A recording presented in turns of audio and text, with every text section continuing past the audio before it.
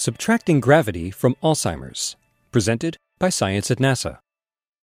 Alzheimer's disease is a global problem. In the United States alone, more than 5 million people have the disease, and a new diagnosis is made every 67 seconds. Numbers that are just a fraction of the worldwide totals. Among medical researchers, Alzheimer's is a top priority.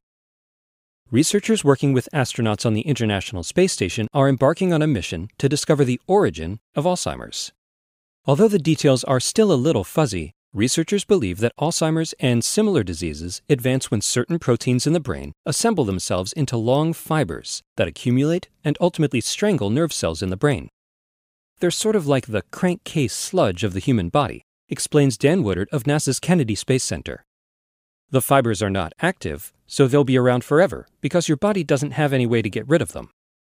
These fibers take decades to form and accumulate, hence the link between Alzheimer's and aging.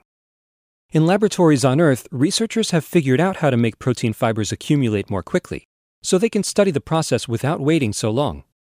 On the space station, accumulated fibers do not collapse under their own weight, which makes the station an even better place to study them. A 4-inch cube containing the experiment, which was selected in an ISS research contest by Space Florida and NanoRacks and built at the Florida Institute of Technology, blasted off to the International Space Station on board the SpaceX-5 cargo resupply mission on January 10th. The experiment itself, SABLE, or Self-Assembly in Biology and the Origin of Life, a study into Alzheimer's, will be fully automated. However, observations from this experiment alone won't lead directly to the discovery of a cure. SABLE is geared more towards understanding the way that Alzheimer's progresses, not toward creating a pill to stop it from happening. Although this experiment is only the first in what will surely be a series, Woodard is optimistic that it could be an extremely valuable learning experience. Everybody wants a cure, but without knowing the actual cause of the disease, you're basically shooting in the dark, Woodard says.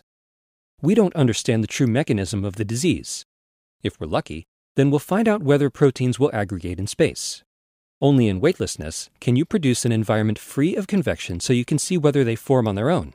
We expect to learn incrementally from this. Eventually, projects like SABLE could lead to the discovery of a method to slow down the rate at which the harmful fibers grow, thereby opening a window for a cure.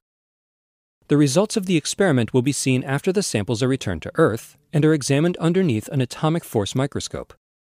Woodard speculates that the cause of Alzheimer's could surprise us by being deceptively simple. Says Woodard, there have to be chemicals or processes that hinder or encourage the growth of protein fibers.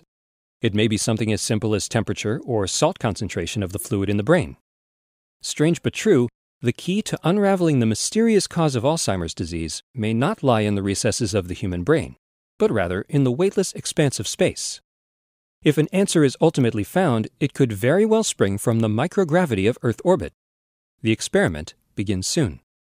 For updates, stay tuned to science.nasa.gov.